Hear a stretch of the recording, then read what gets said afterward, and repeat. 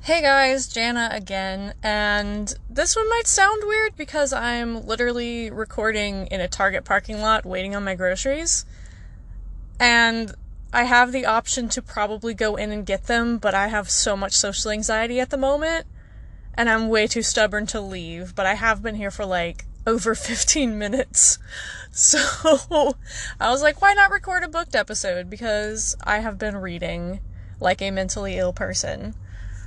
Today, I want to talk about X-Men Days of Future Past, not the movie, which I watched recently, and it inspired me to do this read. I was shelving in the comic book section recently at my library, and I was like, oh my gosh, the actual, like, compendium volume of all the Days of Future Past, like, stories. So I had to read it. I will say this is my first 80s X-Men comic. It's not my first ever 80s comic. Lord knows I read a lot of 60s through 70s and 80s Batman. It was a ride. But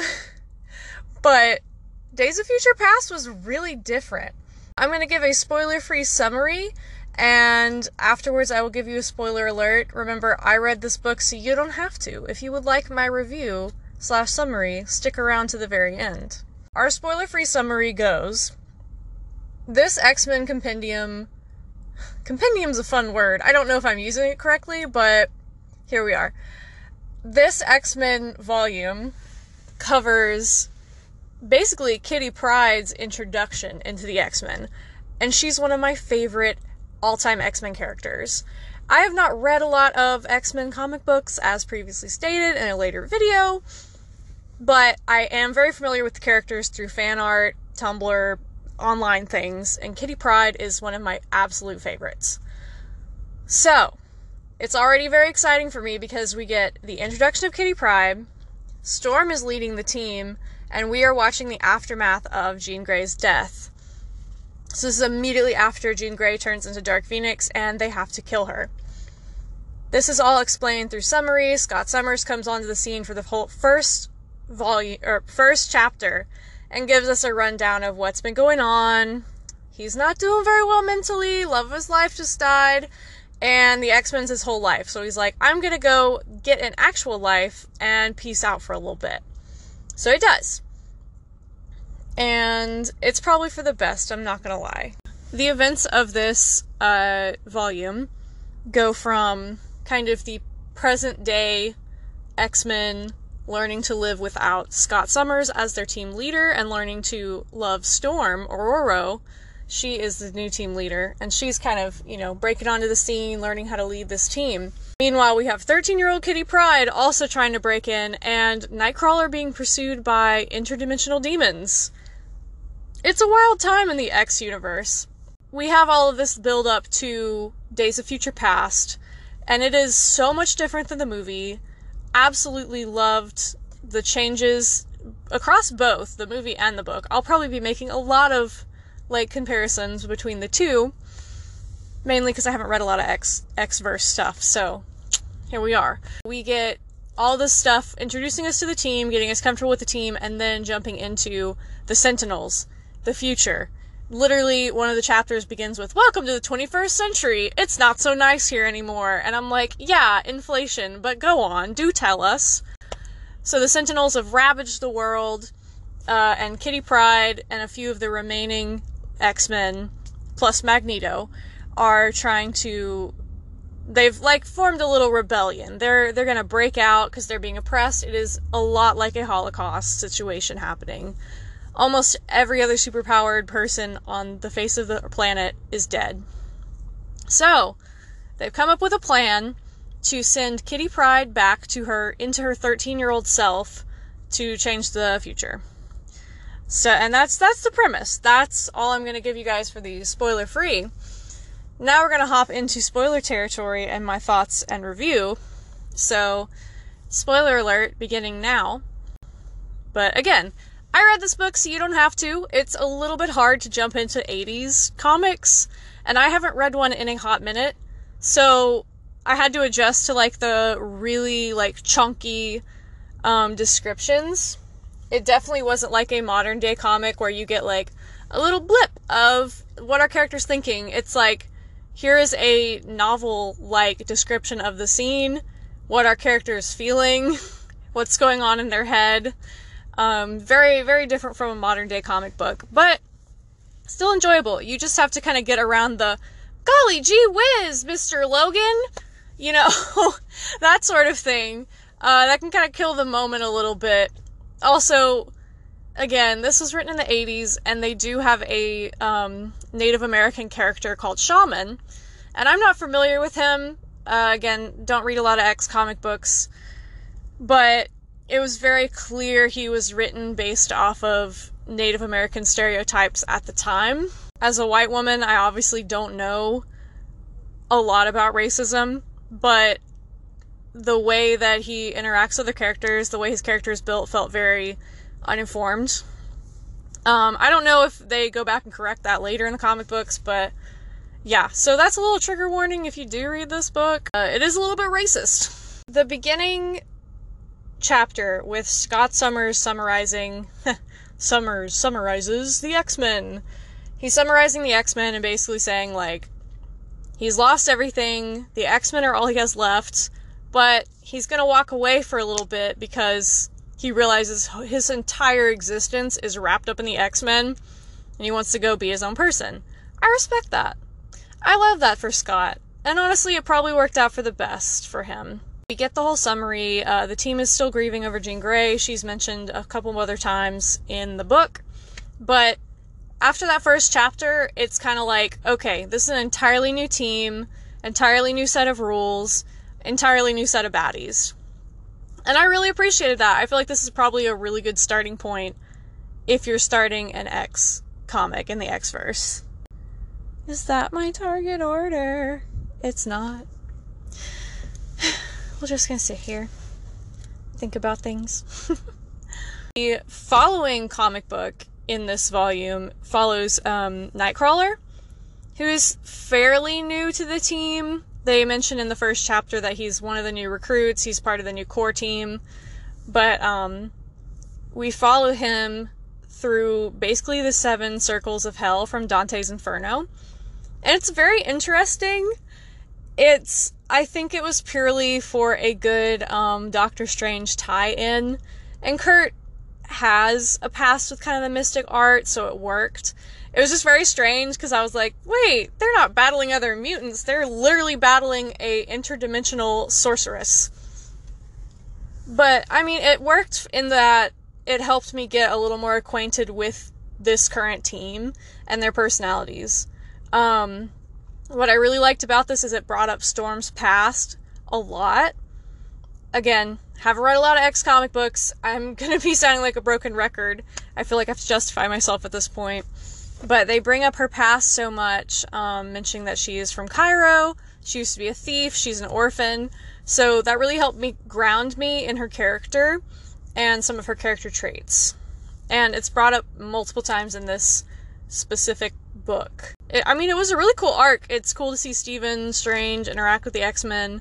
Of course, our man Stephen is the master of the mansplain. He has to explain magic to every single person he encounters.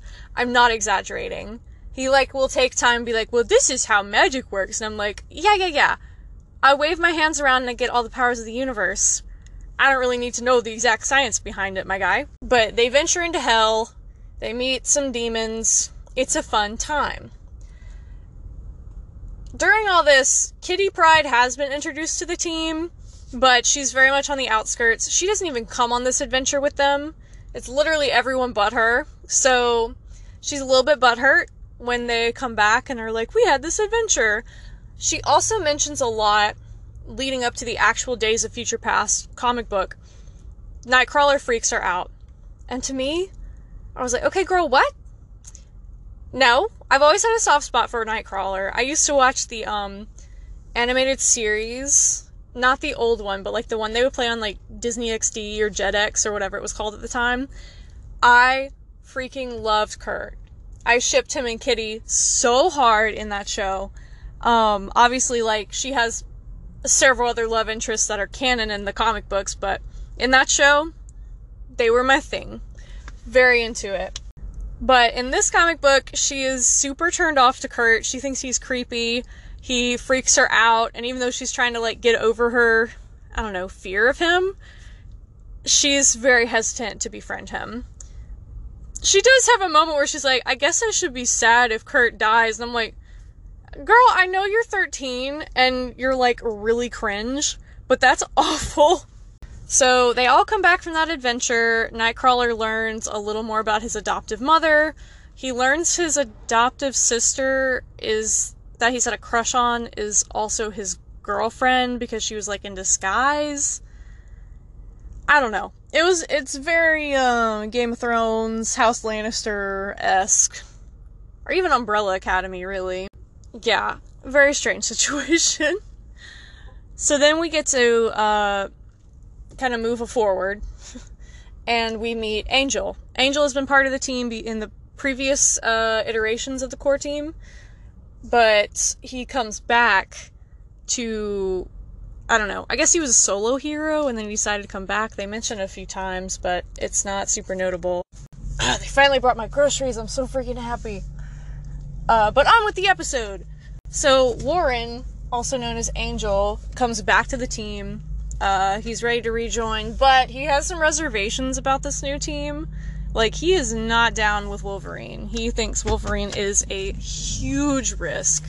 He's very certain that Wolverine is going to just, like, maul someone at any point. Like, he's like a rabid dog. And he is. I mean, Logan's our short king, but he's a little ferocious. He's a little feisty. He's a little feisty boy. We're dealing with that. Professor X is, reassuring him that he wouldn't have chose Logan if Logan was going to gore someone on the spot. Warren, though, not super convinced, and definitely missing Scott Summers, Jean Grey, and the original team. We also get a glimpse into Peter Colossus. He used to be a farm boy in Russia. I didn't know he was a farm boy. And he has some very, insightful things to say about the world around him.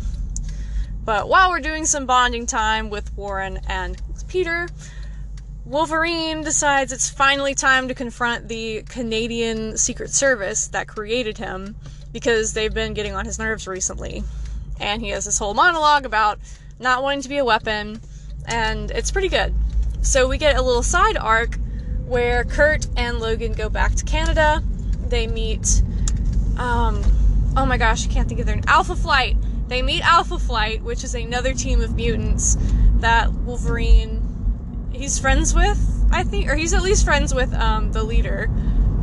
And the leader guy, he had a cool name, but he's literally wearing the Canadian flag. So all I can think of him as is Canada Man. So Canada Man and Wolverine and a couple other cool mutants team up to fight the Wendigo, which is a giant creature similar to the Hulk, but is shown in a flashback to have beaten the Hulk and Wolverine combined.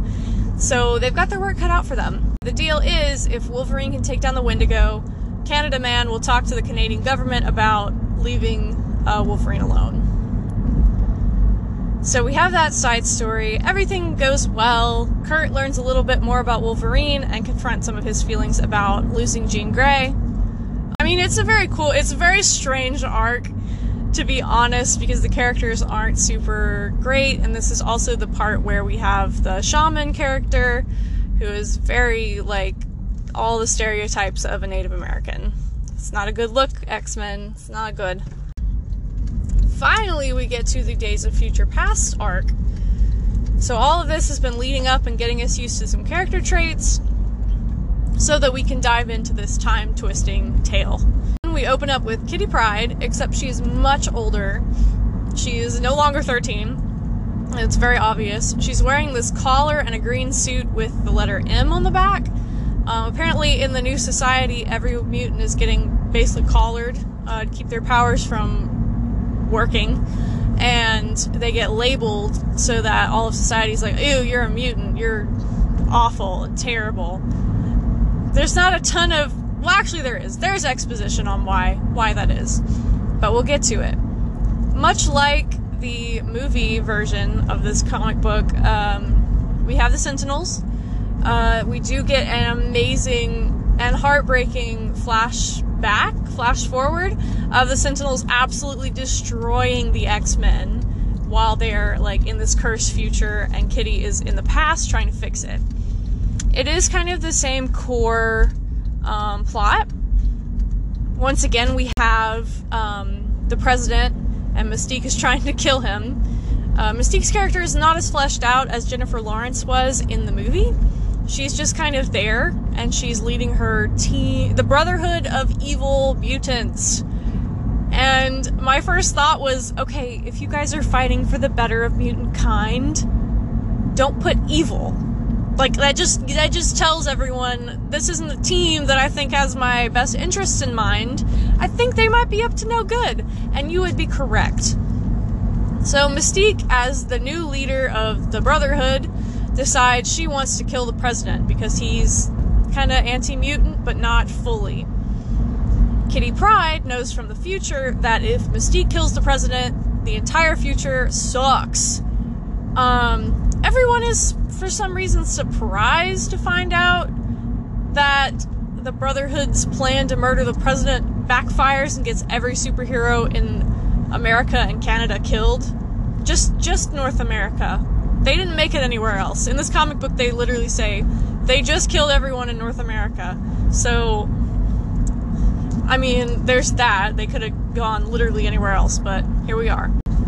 Everyone is shocked. Oh my gosh, what? That's such a crazy chain of events. Not really. Not really. I mean, if I saw a bunch of these crazy people killing the president, I'd hate them too. And they call themselves the Brotherhood of Evil Mutants and have awful outfits to boot. Yeah, I'm not about them. So Kitty and the rest of the team arrive on the scene. They know that Kitty is her older self in her 13-year-old body. That was a very interesting scene. She just falls down during practice in the danger room, wakes up and is like, hey, you guys, guess I'm from the future. And it's this very blunt exchange, and then I can't remember who believed her first. Oh, Nightcrawler believed her first because she woke up and hugged him. And like I said, her character leading up to this point is so creeped out by Nightcrawler. He's so ick to her. I can't sympathize with this girl. I think he's, adorable. So they know something's up, and then they're inclined to believe her story because why not?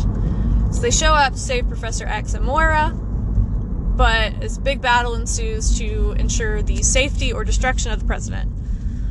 In the middle of this, we have this character called Destiny, who was not in the movie, but is part of the Brotherhood as their, fortune teller.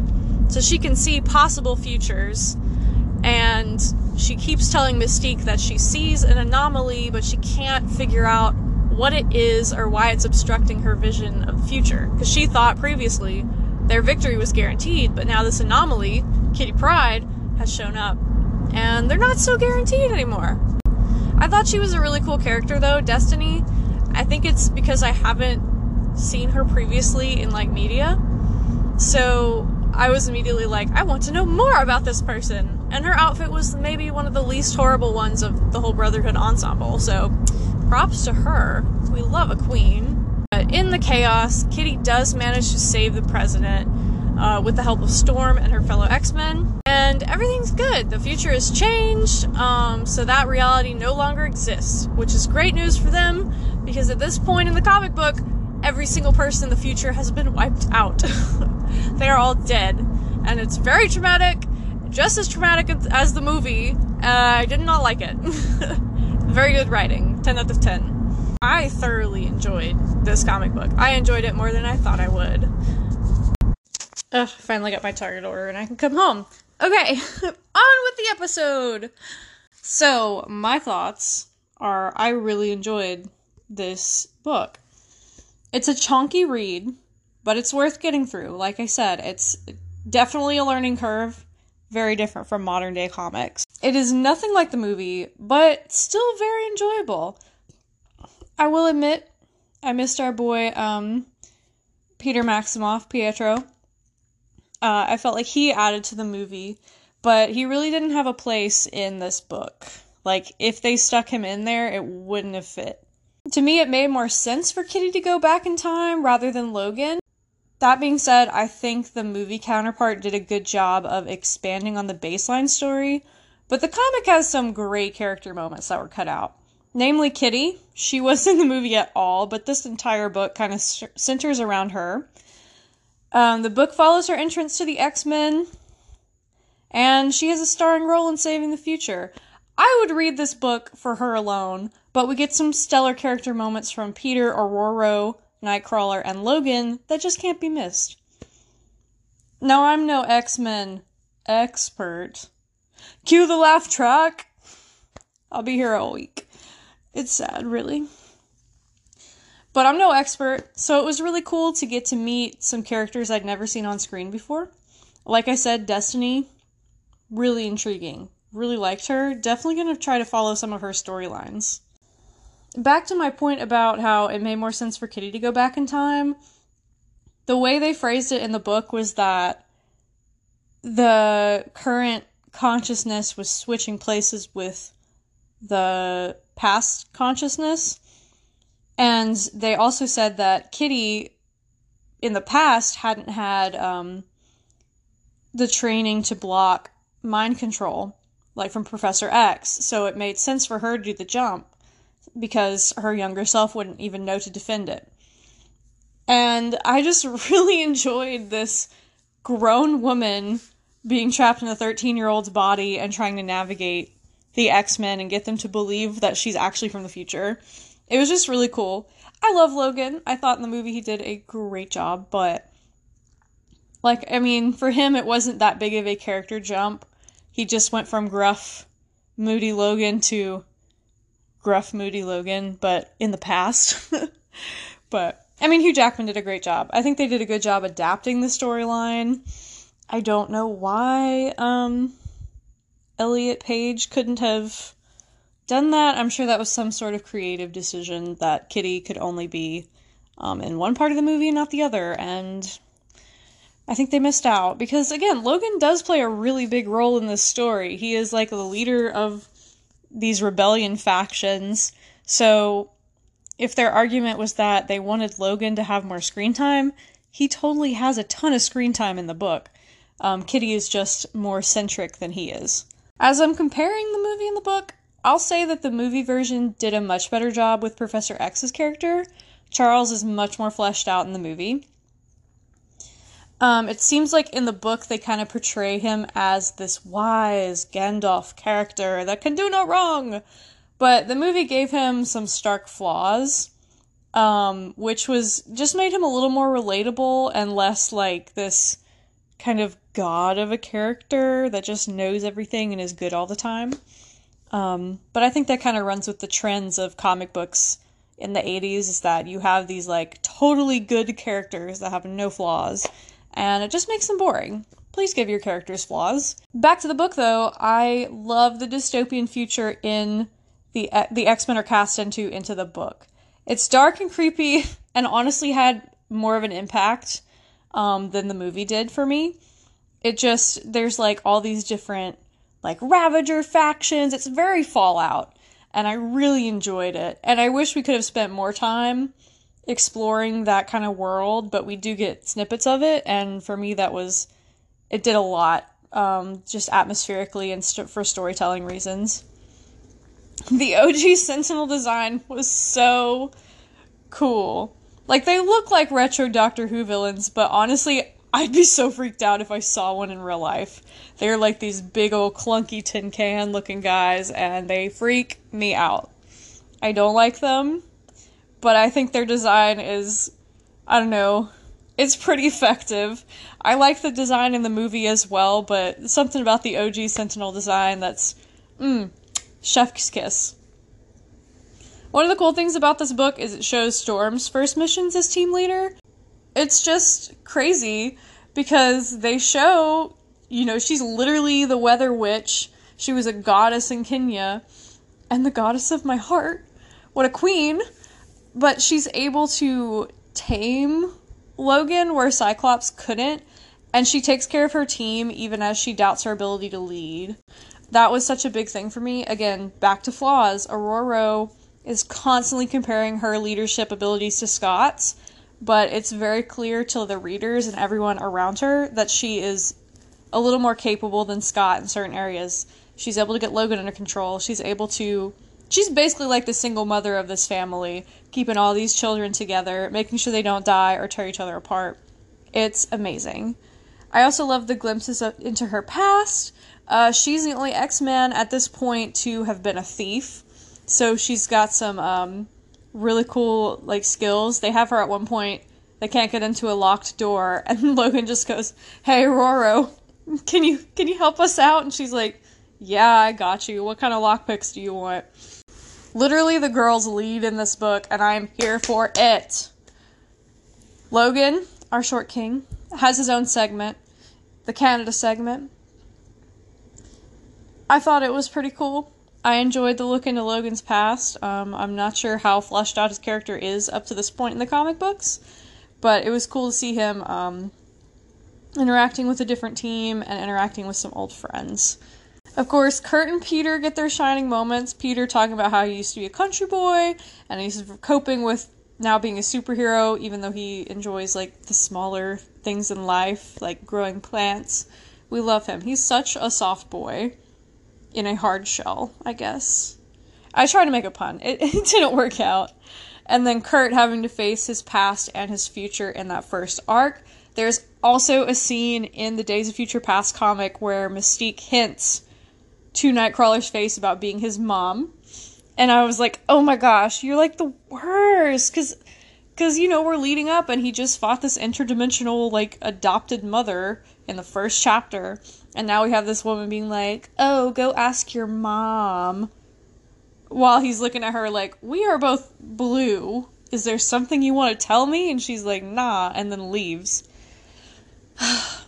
Not the best mom. Definitely not. But pretty cool character, so, I give this one a 10. I enjoyed it. Like I said, slow read, but oh my gosh, the character moments, so good. This is definitely an essential X-Men read, and I can't wait to continue with the series. Thank you guys so much for listening. It's been an episode. The mic quality is going to be something, but make sure to follow us wherever you listen to podcasts. Check us out on Instagram. We are at Plotted Podcast, and I am at Right Through Chaos. Also check me out on TikTok. Sometimes I do some silly things. I am a very strange individual, and I'm proud. Mutant and proud, you could say. Anyway, thank you guys so much for listening, and you will hear from me very soon.